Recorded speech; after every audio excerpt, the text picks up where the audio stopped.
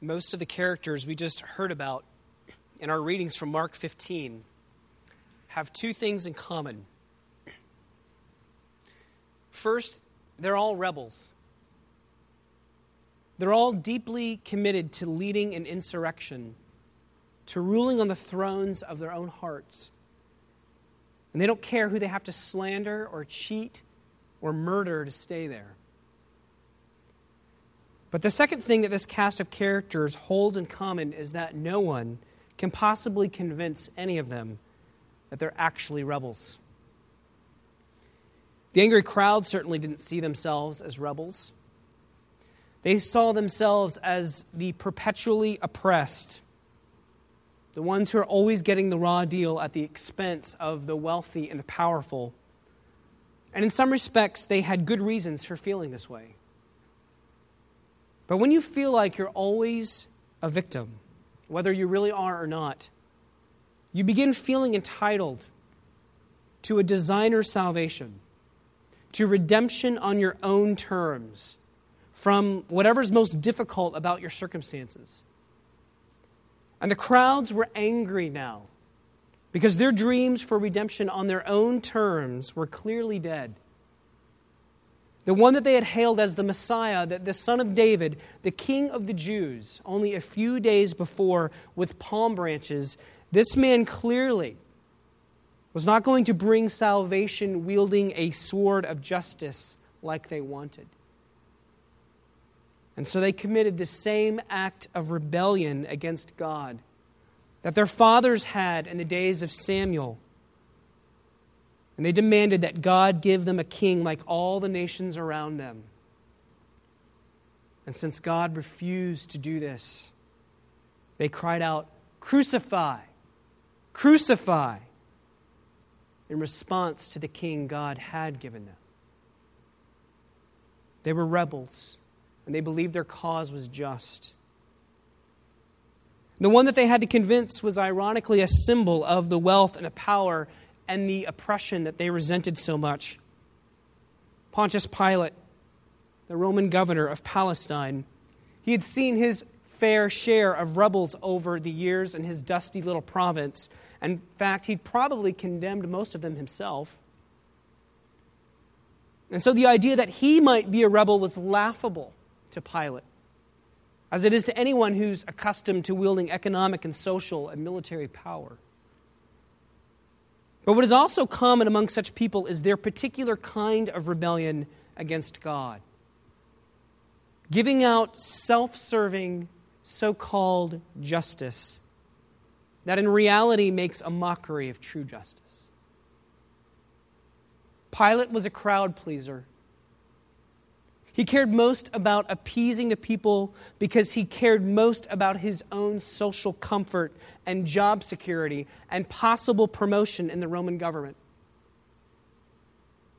Angry people would endanger what Pilate actually worshipped most, which was his own comfort. And so not only was he most concerned to convince Rome that he, Pilate, wasn't a rebel, he was just as concerned to convince Rome that no rebels would be tolerated on his watch, even if it meant that an innocent man had to die to prove it. Pilate may not have been a rebel against Rome, but he was a rebel against God's justice and God's righteousness. He condemned the holy God of the universe standing in front of him in a blood-stained tunic so that he could be sure to please the right people in his social circles. The soldiers under Pilate's authority also showed that they were rebels by their treatment of Jesus. Even after Jesus was severely whipped by strips of leather with pieces of bone and rock and metal tied to the ends. So horrifying that many people actually died from it. Even after that, the soldiers had a period of time to be alone with Jesus before his crucifixion, and it was a time for their own sport, a party of commiserating together and dealing out more violence on a helpless Jew who represented for them probably everything they hated about being assigned to the legions in Palestine. They wouldn't dare rebel against their own superior officers, but they confidently rebelled against their Creator by spitting on him and laughing at him and beating thorns into his head merely for sadistic pleasure.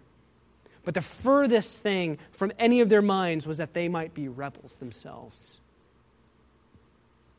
The entire reason for their existence in the Roman province of Palestine was to hunt and kill rebels. And one of the perks of the job was that abusing rebels could just be so fun. But as many of us know, it's the chief priests, it's the Pharisees who were the most convinced that they were not rebels against God. In fact, they were most convinced that they were God's closest friends, most entrusted by God to do His work, His most faithful sons because of their right beliefs and their right behavior. In fact, for them, handing Jesus over to be destroyed was seen by them as their chief act of service and devotion to God, their chief evidence of not being a rebel at all. And the almost comical irony is that this opportunity gave them the chance to prove to the hated Roman governor that they weren't political rebels either. But the Pharisees did all they were doing out of envy, coveting the fame of Jesus, hating their brother, hating their one true God in their heart, leading them to murder.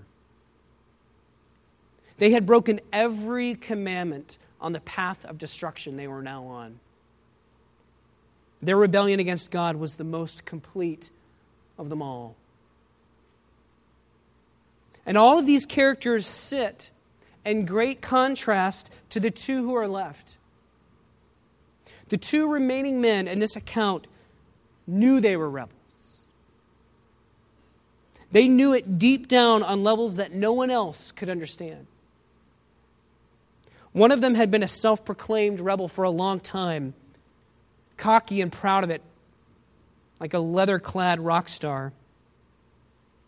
A man named Jesus, son of Abba, called Jesus Barabbas, as the Gospel of Matthew calls him.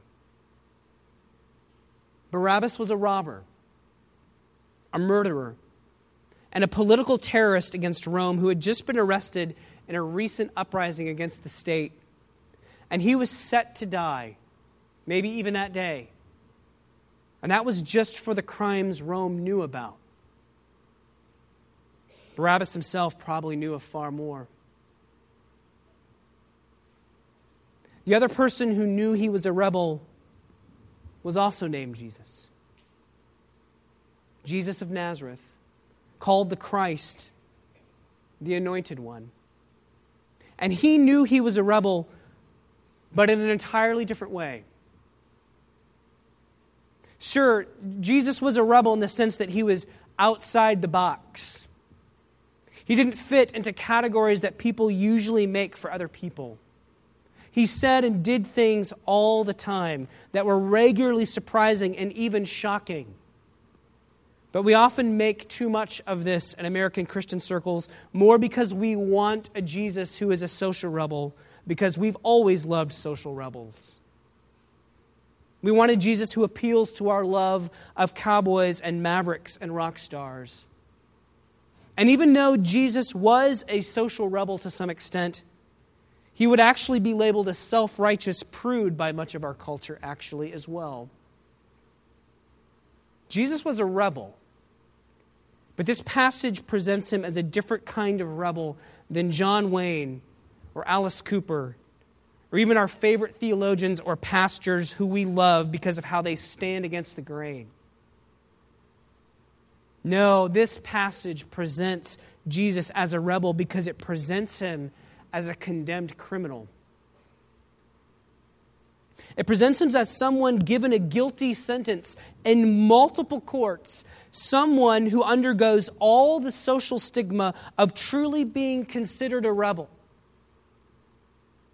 He's spit upon and beaten and mocked. He's standing in front of crowds that are literally telling him that they wish he would just go and die, and the worst possible death that they can think of.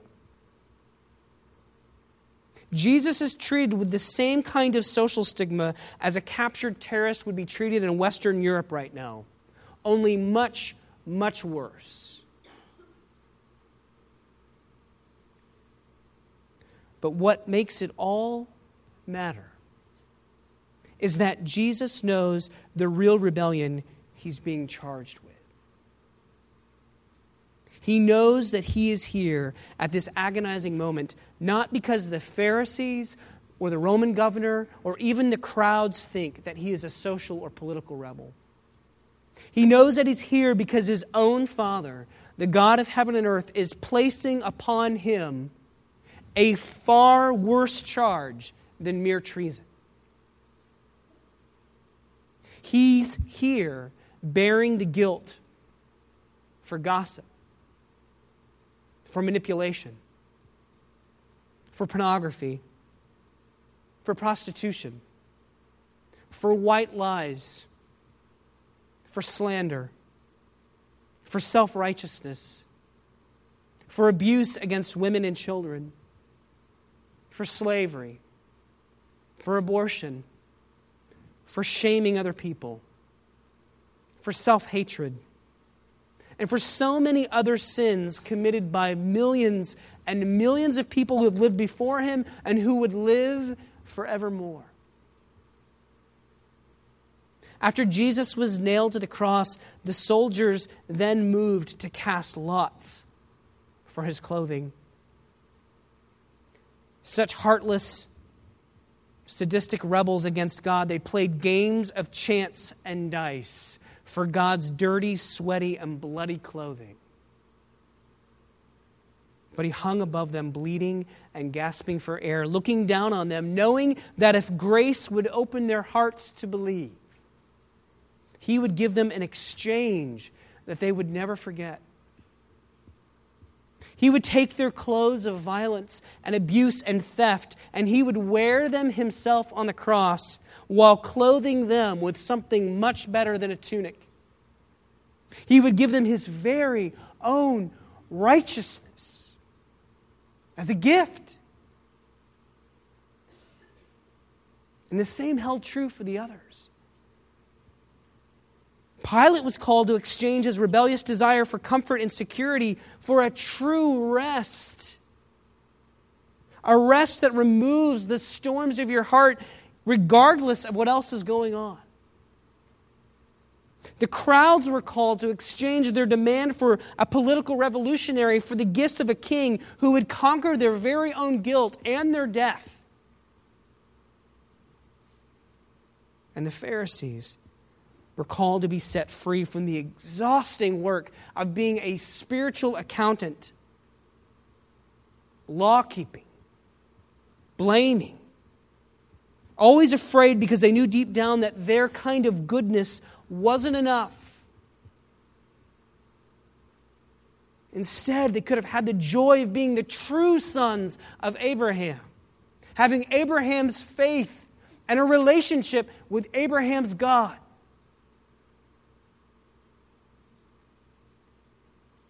And so what about our rebellion? What kind of rebels are we at the foot of the cross this evening? Are you a vengeful soldier, glad to see your enemies suffer, even if it's by your own hand in some way? Rejoicing over the calamity of others, even taking advantage of their loss as your gain? Are you a people-pleasing Roman governor? You'll say or do anything to keep the peace, not because it's loving, but because it helps you stay socially comfortable and risk-free. Are you a disappointed member of the crowd? Are you dissatisfied and complaining and entitled because the kind of blessings and salvation God seems to be offering you right now in your circumstances isn't the kind of Messiah you're looking for? Or maybe, worst of all, we could be the most blind kind of rebel there is. The kind that carries a tape measure for sin and rebellion in our back pockets. The kind who always measures it superficially when we use it on ourselves. The pious and religious rebel.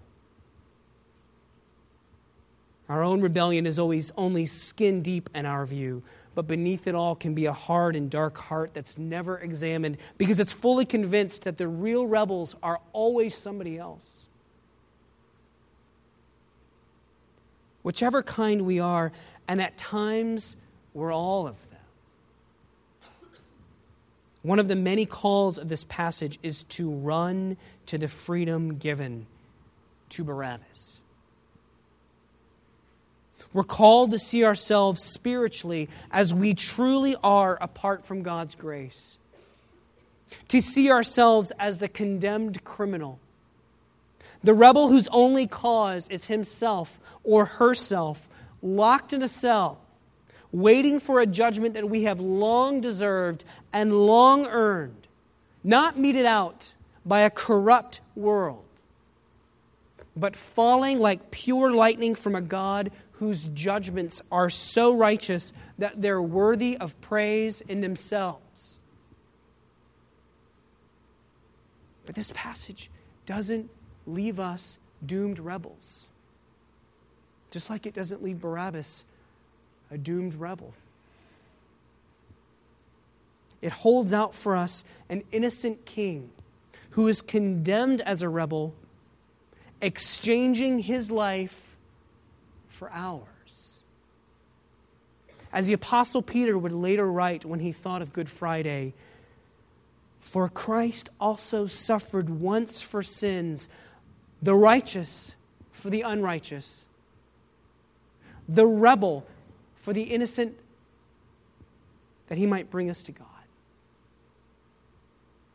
Rebels can now become children of God. So see your rebellion laid upon him as he hangs on the cross. See his righteousness given to you and receive it all as a free gift. Receive it all by faith. In the name of the Father, and of the Son, and of the Holy Spirit. Amen. Father, as this passage clearly tells us, we are all rebels. We are all truly condemned before you apart from your Son. He bore the cross that we deserved. He was the innocent lamb. And the iniquities of us all was laid on him, as we read earlier. Father, for those of us who are here tonight feeling guilty, may they not leave here feeling the same. May they see their guilt laid upon the Lord Jesus. May they see their rebellion exchanged for his righteousness and his innocence and his life. May they see him as the priest who bleeds from the cross, making way for them. With the sound of the veil being torn in this passage ring in their ears, because it means that we have full acceptance and full access to you. And so may we know this joy as we go away tonight. May we know the joy of the price Jesus paid. May we know the joy of being set free.